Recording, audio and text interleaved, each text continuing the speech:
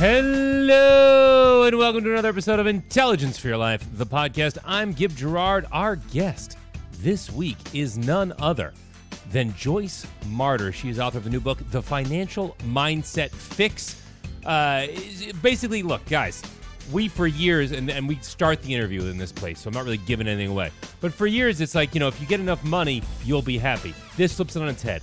It basically says if you're happy enough, you will get enough money. It flips the concept on its head, and it is definitely worth listening to. If you are the kind of person that is always trying to find the best way to hack your brain, the best way to give yourself that edge as you go through life, this is the interview for you. She is very, very smart. She has been coaching clients for years, and she's giving it to us in this book and in this interview. So really looking forward to checking that out. Of course, I've got two quick pieces of intelligence for you guys to put in your pocket, share with your friends, whoever you want with. But before we do that, before we get to any of this, we got to hear a quick word from our sponsors, including Rocket Mortgage. This part of Intelligence for Life, the podcast, is presented by Rocket Mortgage. When you want the ability to adjust your loan options in real time, Rocket can. All right, thanks to all of our sponsors, and here we go. Two quick pieces of intelligence. If you want your brain to work better all day long, I do. Exercise in the morning. I sometimes do. That's according to the University of Western Australia. They found that adults who engage in moderate intensity workouts in the morning have sharper brains the rest of the day. The scientists found that morning exercise elevated a protein called brain-derived neurotropic growth factor, which helps neurons survive and thrive, and levels of that protein remain high for 8 hours after a morning workout. As a result, people who exercise in the morning have better concentration, attention span, executive function like decision-making and working memory, which is how we store short-term information. So if you need to be at your best mentally, take time for a morning workout. I often put my workout off until the end of the day, and now we can't do that anymore. So there you go. Do your workout in the morning. You'll be better all day. People could always tell if I've worked out in the morning. When they see me, they're like, "Oh, you worked out this morning, didn't you?" There's just all of that stuff I just talked about. There's just an air of sharpness that comes when you are when you've exercised. All right, here we go. When was the last time you sipped on something pink? Well, if you want to run faster, jump higher, cycle longer, go for a drink that's pink in color. No matter what kind of drink it is, from pink lemonade, strawberry shake, strawberry protein shake, pink-colored water. That's according to research from the University of Westminster. They found that pink drinks boost performance by more than 4% by increasing feel-good hormones, making exercise seem easier. And it's all just because the color pink makes us feel good. For the study, scientists added a pink food dye to water, and not only did the study subjects think the drink was sweeter because it was pink, even though no extra sweetener was added, the participants also had increased feelings of pleasure and ran faster and farther on a treadmill after drinking it. So if you want to enjoy exercise more and go farther and faster, sip something pink. Who would have thought? I know Starbucks has a bunch of pink drinks, so maybe you can get one of those. I think all of my pre-workouts, when you dissolve them in water, they look a little pink. So there you go. Drink something pink, exercise in the morning. Drink something pink before you exercise in the morning, and you're going to have the best day ever. Folks, that's it for a quick piece of intelligence. It is now time for, and I'm very excited to bring this to you. I think you guys are really going to enjoy this. My interview with Joyce Marter. Joyce Marter, you're a lot of things. You're adjunct faculty at the Family Institute, Northwestern University. You're a psychotherapist. You're an entrepreneur. You're the founder of Urban Balance. But most importantly, you're the author of the new book, The Financial Mindset Fix, a mental fitness program for an abundant life. Thank you so much for being a part of the show today. We really appreciate you being with us. Yes, thank you so much for having me. I'm so excited to talk with you.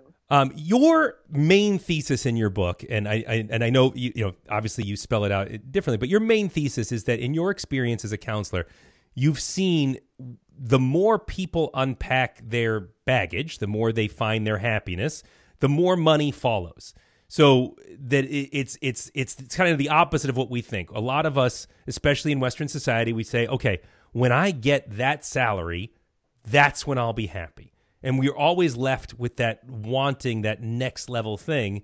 But your thesis is it's the opposite. It's when you find happiness, you get that salary, right? Yes, absolutely. So a lot of times people present for therapy and they want the perfect job, they want the perfect relationship, they want the perfect body.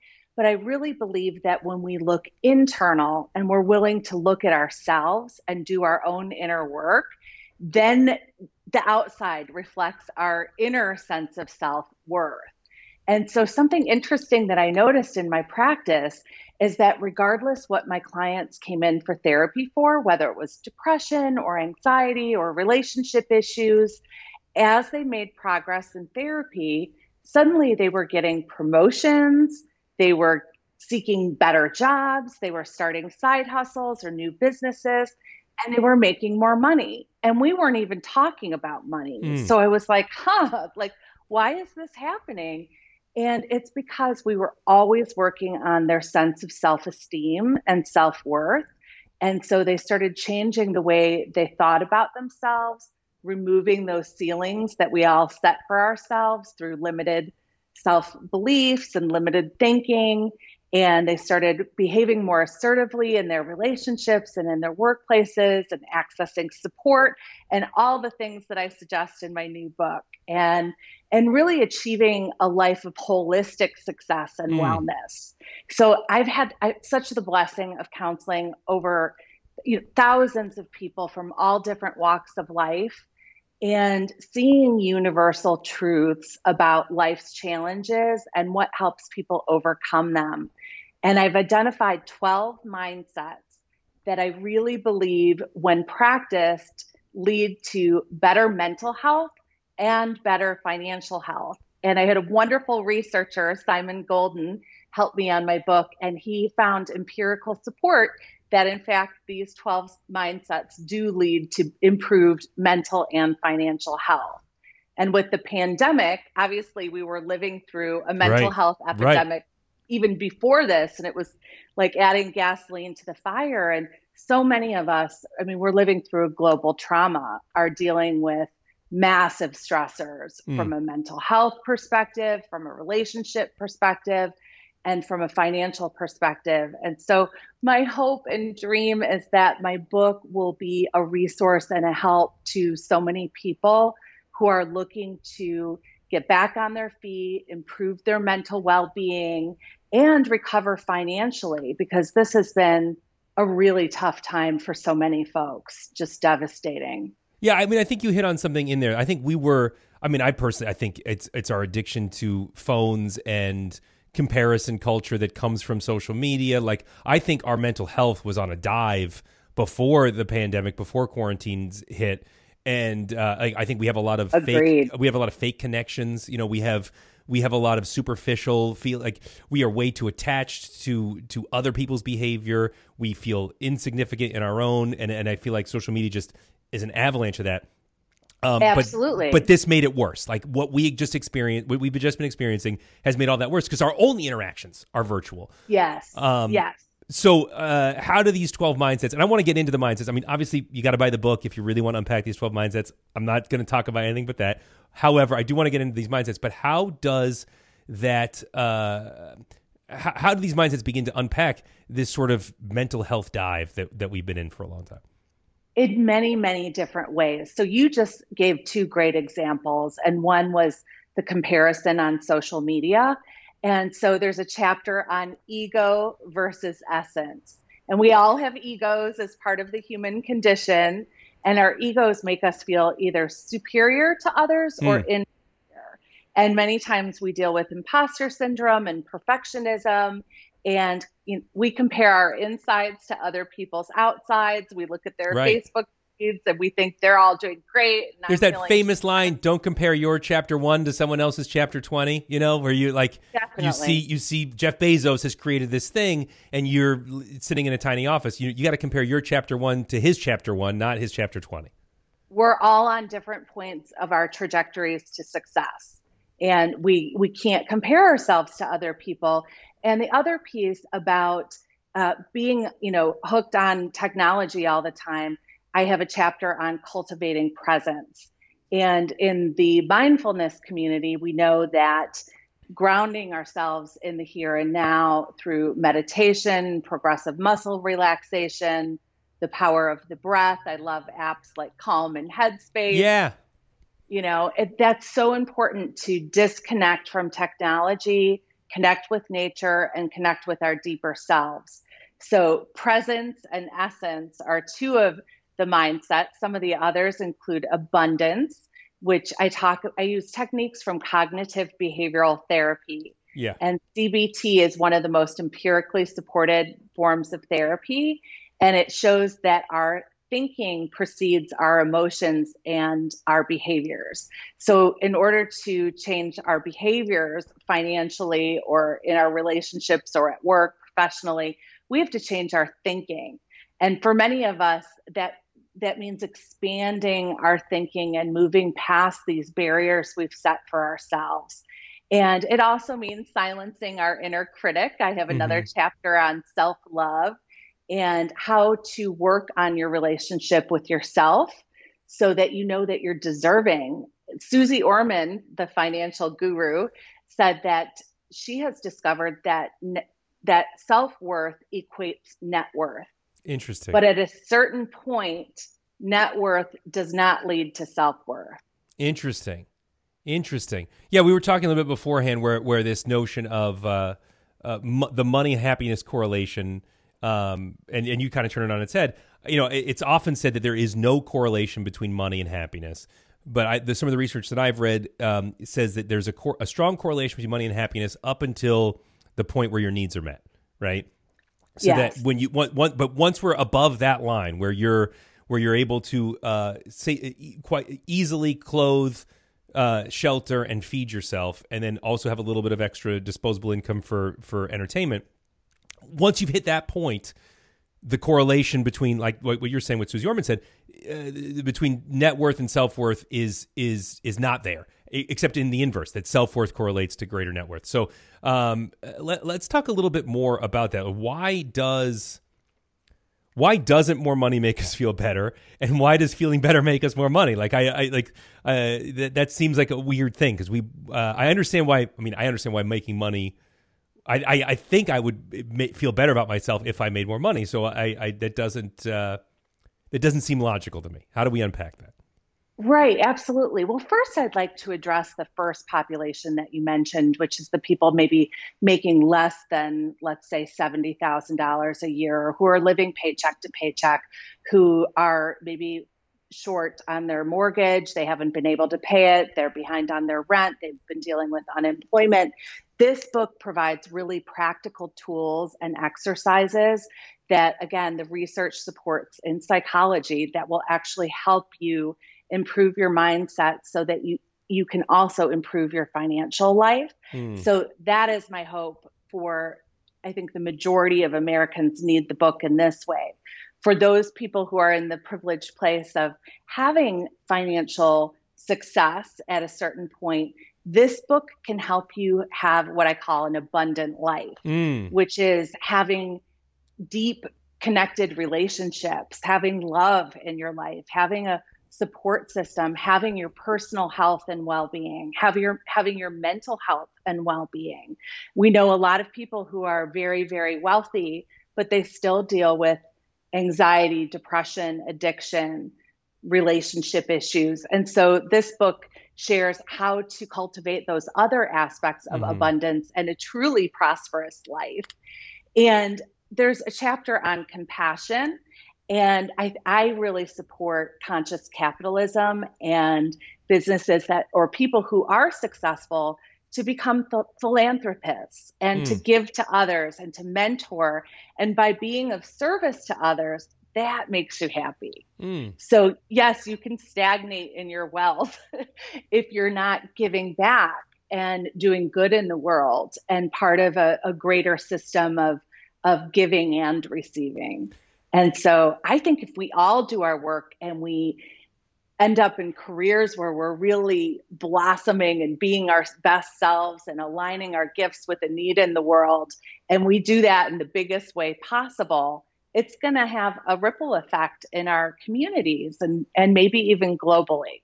So so this idea of like abundance mindset can be a little woo-woo, right? We can hear that and go just like, if you think it, you can have it. It gets into like The Secret, right? Yes. But what I hear you saying is that there's more to it than that. It is about finding this outpouring of yourself that you can put into all of these other areas and having those real connections. And how do you begin to cultivate that when we're so connected to material wealth being the milepost of abundance, right? And then, but yet your thesis is also that material wealth comes when you've attached yourself to that mindset of abundance. So help me get rid of the woo. Help me get rid of the woo. Yes. So to get rid of the woo, chapter number 2 is responsibility. You have to do the work. You have to take responsibility for yourself. It's not just the laws of attraction. If you think it will come, like The Secret. I do believe in having positive energy and things like that and putting yourself out there. But abundant thinking, for example, if somebody says, well, I have a story in my own life where when I first started my practice, I met with my buddy Steve for coffee, who was also starting his own private practice. And he said, hey, Joyce, how much money do you want to make? And I hadn't really thought about it. And I said, this was 1998. I said, it'd be really great if I could make $60,000 a year. I had just had my first daughter, and that would be enough to kind of make ends meet in my household. And he frowned and he was like, 60? He said, oh, I want to make over 100. And I said, well, do you think that's possible? And he said, of course that's possible. And that year, I made 60 and Steve made over 100. Wow. And he went on to win Shark Tank. He's been on Oprah's Favorite Things. He's enormously successful. And I thought, oh my gosh, am I setting my own ceilings? So the next year I said, okay, I want to make 100. Yeah. and started believing that I was deserving of that and changing how I was relating in my business and opening myself up to more prosperity. It takes confidence to do that.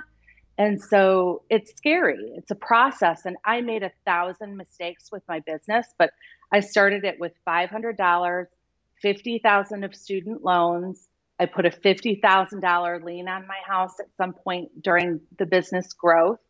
I went through cash flow hell, lost a business partner because we were in a really bad state. I thought I'd have to file bankruptcy, and persevered and made it through and was able to sell my business for over 5 million, or when it was grossing over 5 million rather, several years ago. And so I never would have thought that that was possible. I never thought that that was something that would be available to me. And now I'm so passionate about empowering others. I love being a therapist. I found it emotionally, intellectually, and spiritually rewarding, and such a blessing to get to know people on such a deep level. I am really passionate about destigmatizing mental health. I deal with an anxiety disorder. When I was in graduate school, I was really afraid my professors were going to say, oh, you can't be a therapist if you're clearly anxious yourself. And I've done a lot of work in my own therapy. I think we all need it at different points in our lives. And we all have mental health issues, just like we have physical health issues. And there are tools. We don't have to have shame or secrecy about it. There are tools available. And I include a ton of them in my book, a ton of exercises that are simple and practical and really effective. And again, empirically supported, that they're going to help you move forward in your life.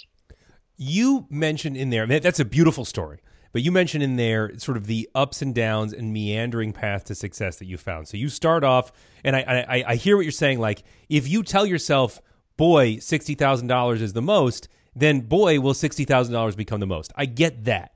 Yeah. So now you've expanded your idea that like, okay, I need to be seeking out things that are going to get me from this $60,000 ceiling to the $120,000 ceiling, the $200,000 a year ceiling, right? Like you're going to start expanding your mind and say, okay, if it's possible, how do I get there? And I sort of see that connection.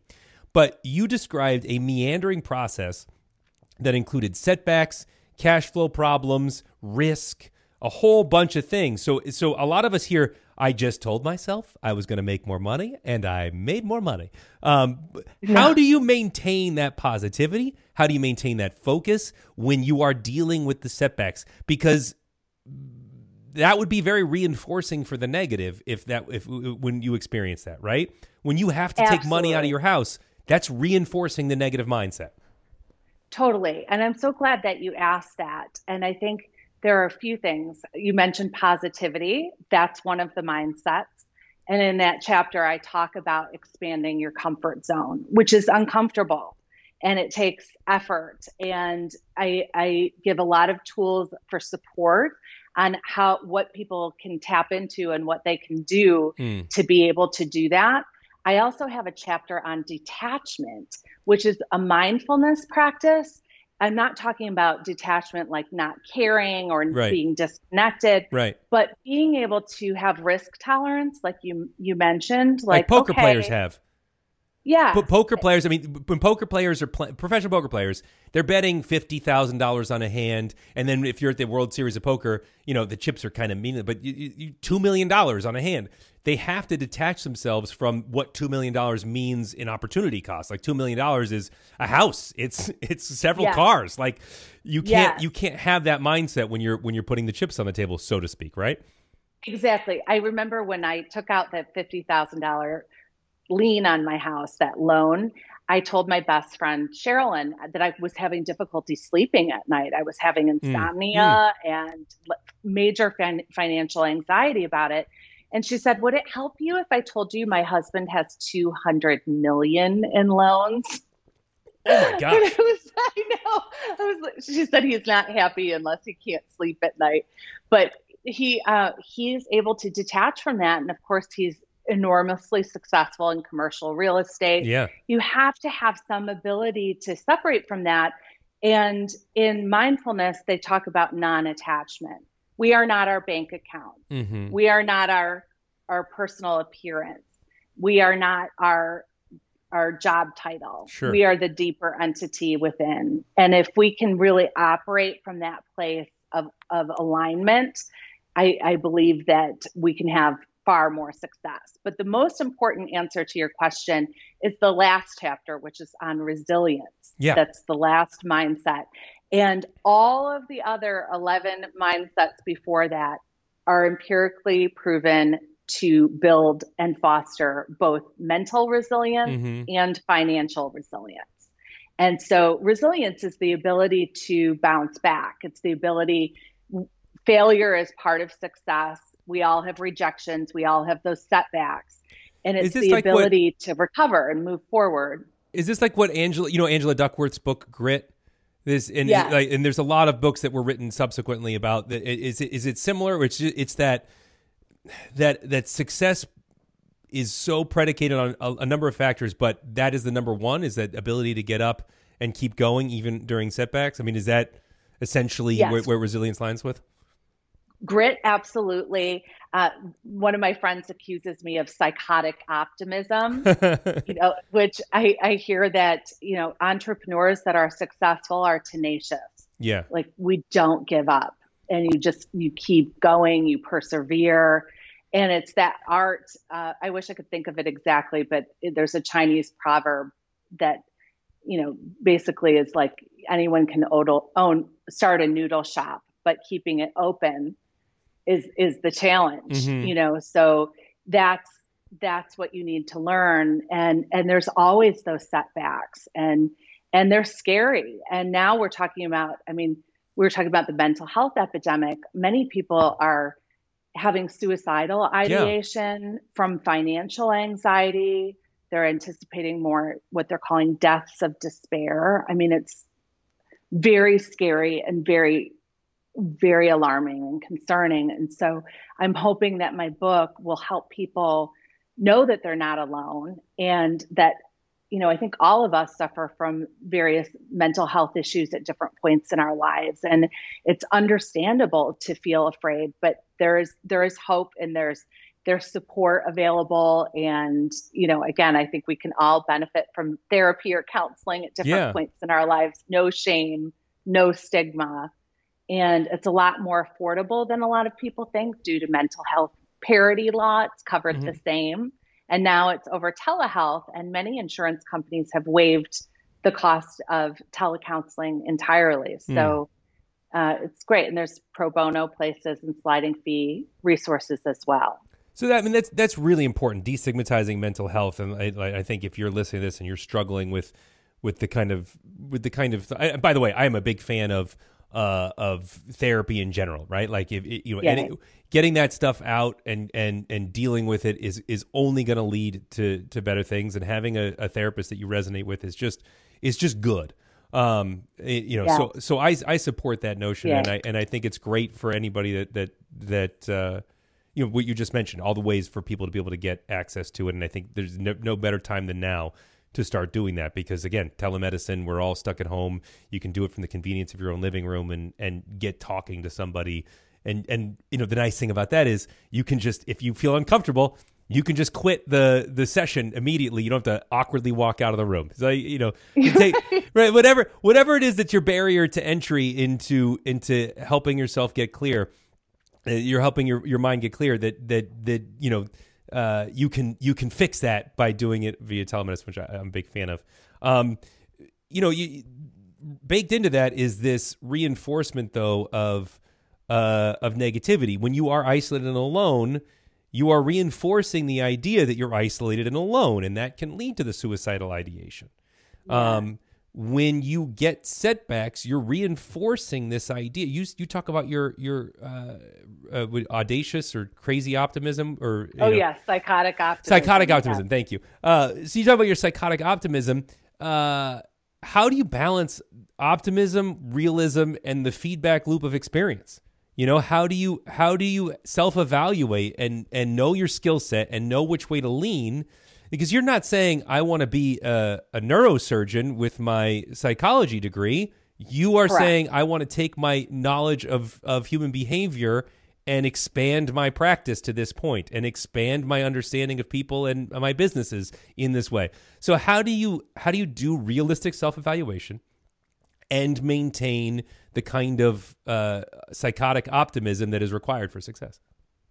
That's a great question. I think mentoring is really important. When I look back at my career, I've had so many mentors and coaches and people who pulled me up, who have inspired me and believed in me to take me to that next level.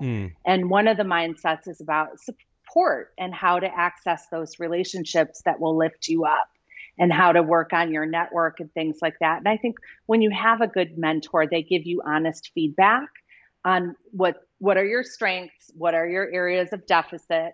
None of us is perfect. We're all works in progress. Right. So it's about really looking at those strengths and aligning them with a need in the world and to the greatest extent possible. So yeah, you have to be realistic and grounded in reality in that way. But I think, we experience, like, for example, my book was rejected by countless publishers. I've been working on this for 10 years. And I kept on working on it and rewriting it and working on it. And now I am publishing with Sounds True. And I couldn't be more happy. And I believe it's coming out just at the perfect time to help people most. Yeah. So all things happen for a reason. Yeah. I mean, it's very hard to stay in that, like when you go through periods of extreme rejection. Right. I mean, it can be very difficult to stay on that mindset of, no, this is really what I want.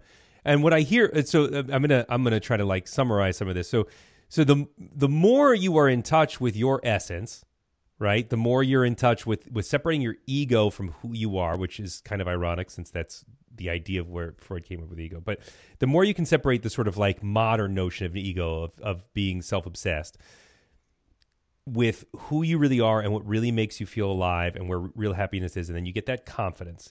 And that confidence helps you expand into an abundant network and with abundant connections and expand to, hey, this is what makes me feel alive. And that sort of abundance mindset shows up when you've started to connect to that. And then now you have a network in place. You have an abundance mindset in place. And that network and that mindset helps you to connect with what the best course forward is, so that you can weather those resilience. You can build that resilience. You can weather those setbacks, and you can say, no, you know what?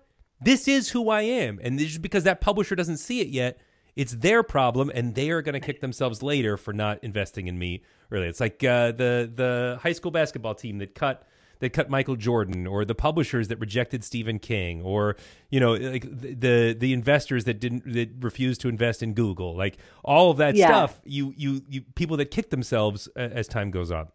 And you just have to know, I'm gonna be their story where they go, dang it, I could have published Joyce Marder's book. That's so sweet. Thank you for saying that. And what a beautiful summary of the thesis of the book. I think that's beautiful. And I would add that a big piece of it is also developing self-compassion, turning down the volume of our inner critic and learning to be our own compassionate advocate, our own parent, our own best friend, and shifting that relationship with ourselves so that we're not beating ourselves up, we're not bringing ourselves down. It truly is a choice to shift how you treat yourself, and that has an enormous effect on your relationships and your career.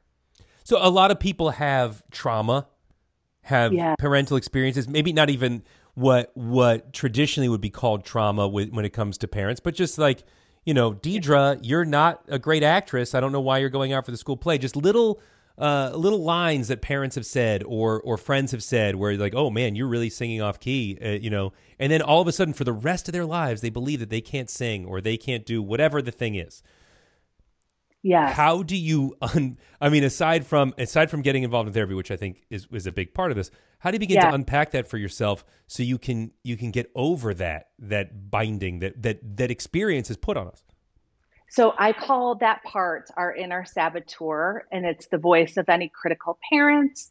And we absorb that. We absorb that critical voice. And some people will talk about they can hear their mother's voice when they are reaching for the donut. They can hear that friend in school who made fun of them for wearing a pink shirt. Definitely. It is traumatizing. And we internalize that, and then we speak to ourselves in a way that we wouldn't speak to anyone else, or they wouldn't be our friends. They wouldn't like us. And so we have to, cognitive behavioral therapy, we become aware of our self-talk. And through cognitive restructuring, we can change those belief systems. We can identify irrational belief systems that we have about ourselves that are setting limits for ourselves. And in the awareness chapter, I talk about how we're all shaped and molded by our earlier life experiences, and we unconsciously recreate what's familiar until we become aware and we choose something better. So a lot of us come into our careers because of our family situation. Sure. So therapists, a lot of us have been through our own stuff in our families, and we want to help people. We maybe have gifts of empathy or insight or mediation that we've learned from our roles in our families. And so, in many other professions, I explain in the book why you might have ended up doing what you do. And checking in with yourself, is that serving you to the best of your ability? What parts of that are working for you and what parts are constraining you, and what do you want to move past? And I love being a therapist because I just love mirroring to people all their strengths and talents and what's beautiful about them, and being that voice for them until they can internalize my voice and believe that for themselves. I think, what I'm hearing you say is that one of the paths to awareness is cognitive behavioral therapy, and that can be a great first step for a lot of you. So if you struggle with those things, having a trusted person that you can unpack that with, a professional, is a huge boon to get to the other side of it and to begin to do this process that we're overall been talking about. I've taken up a lot of your time, Joyce, and I appreciate it. I'm going to let you go. I'm going to ask you a couple things. Aside from buying the book, which is a link to where to buy the book in the show notes, you can get the Financial Mindset Fix, a mental fitness program for an abundant life. Aside from buying the book, where can people follow up with you? JoyceMarder.com, JoyceMarder. I'll put a link to the website in the show notes. You don't have to spell it out. It's right there. Perfect. JoyceMarder.com. I'm on Instagram. I'm on LinkedIn, Facebook. I'm everywhere. Link to that in the show notes. And one last question, and I ask it to everybody. What is one thing that we can all start doing today that will make our lives a whole lot better? Oh my goodness. Meditate. Yeah. 5 minutes. 5 minutes. I'm amazed. I was feeling nervous before this podcast interview, and I meditated for 5 minutes, and I could feel the tension leave my body. I felt grounded again. I felt centered and excited. it's like a reboot for the mind, the body, and the spirit. And it's just a few minutes a day and can be life-changing and transformative. There's so many people that research happiness, that research performance, talk about the ability to quiet your mind, and, whether it's prayer, journaling, meditation, but that thing where you are kind of getting rid of the external thoughts, that constant loop of feedback that we put into our brain, that is, you're not alone in saying how important that is for our brain. By the way, incredibly difficult to do if you've never done it. Sitting quietly and focusing on your breath for just 5 minutes is a lot harder than you think. You will start going. I swear I have thought of things that I have never thought about in a decade while I'm trying to just quiet my mind. It's like, oh, you forgot to get cashew butter at the store 15 years ago. It's like, why am I thinking about that now? That's why it's called a practice. Yeah. And none of us is perfect, and it's a process, but you can really learn a lot in the process and cultivate physical and mental well-being. Yeah. Well, Joyce Marter, we appreciate your time. Thank you so much. Guys, buy the book, The Financial Mindset Fix. Joyce, thank you so much. Thank you so much, Gib. It was great talking with you. I appreciate it. That's it for our show today. Thank you guys so much for listening. If you like the show, please rate, comment, and subscribe on Apple Podcasts, Spotify, Stitcher, wherever you get your podcasts. That really helps us out a lot, folks. And you know what? If you are looking to just talk, hang out, whatever, hit us up on social media, facebook.com/John Tesh. John is also at John Tesh _IFYL on Instagram. I'm Gib Gerard. I try to respond to everything. I'm facebook.com/Gib Gerard, at Gib Gerard on Instagram and Twitter. Links to all those social media accounts in the show notes. I try to respond to every mention of the show. I've had a couple people reach out about it because ultimately I do the show for you guys. So, I really appreciate you. Thank you so much for listening.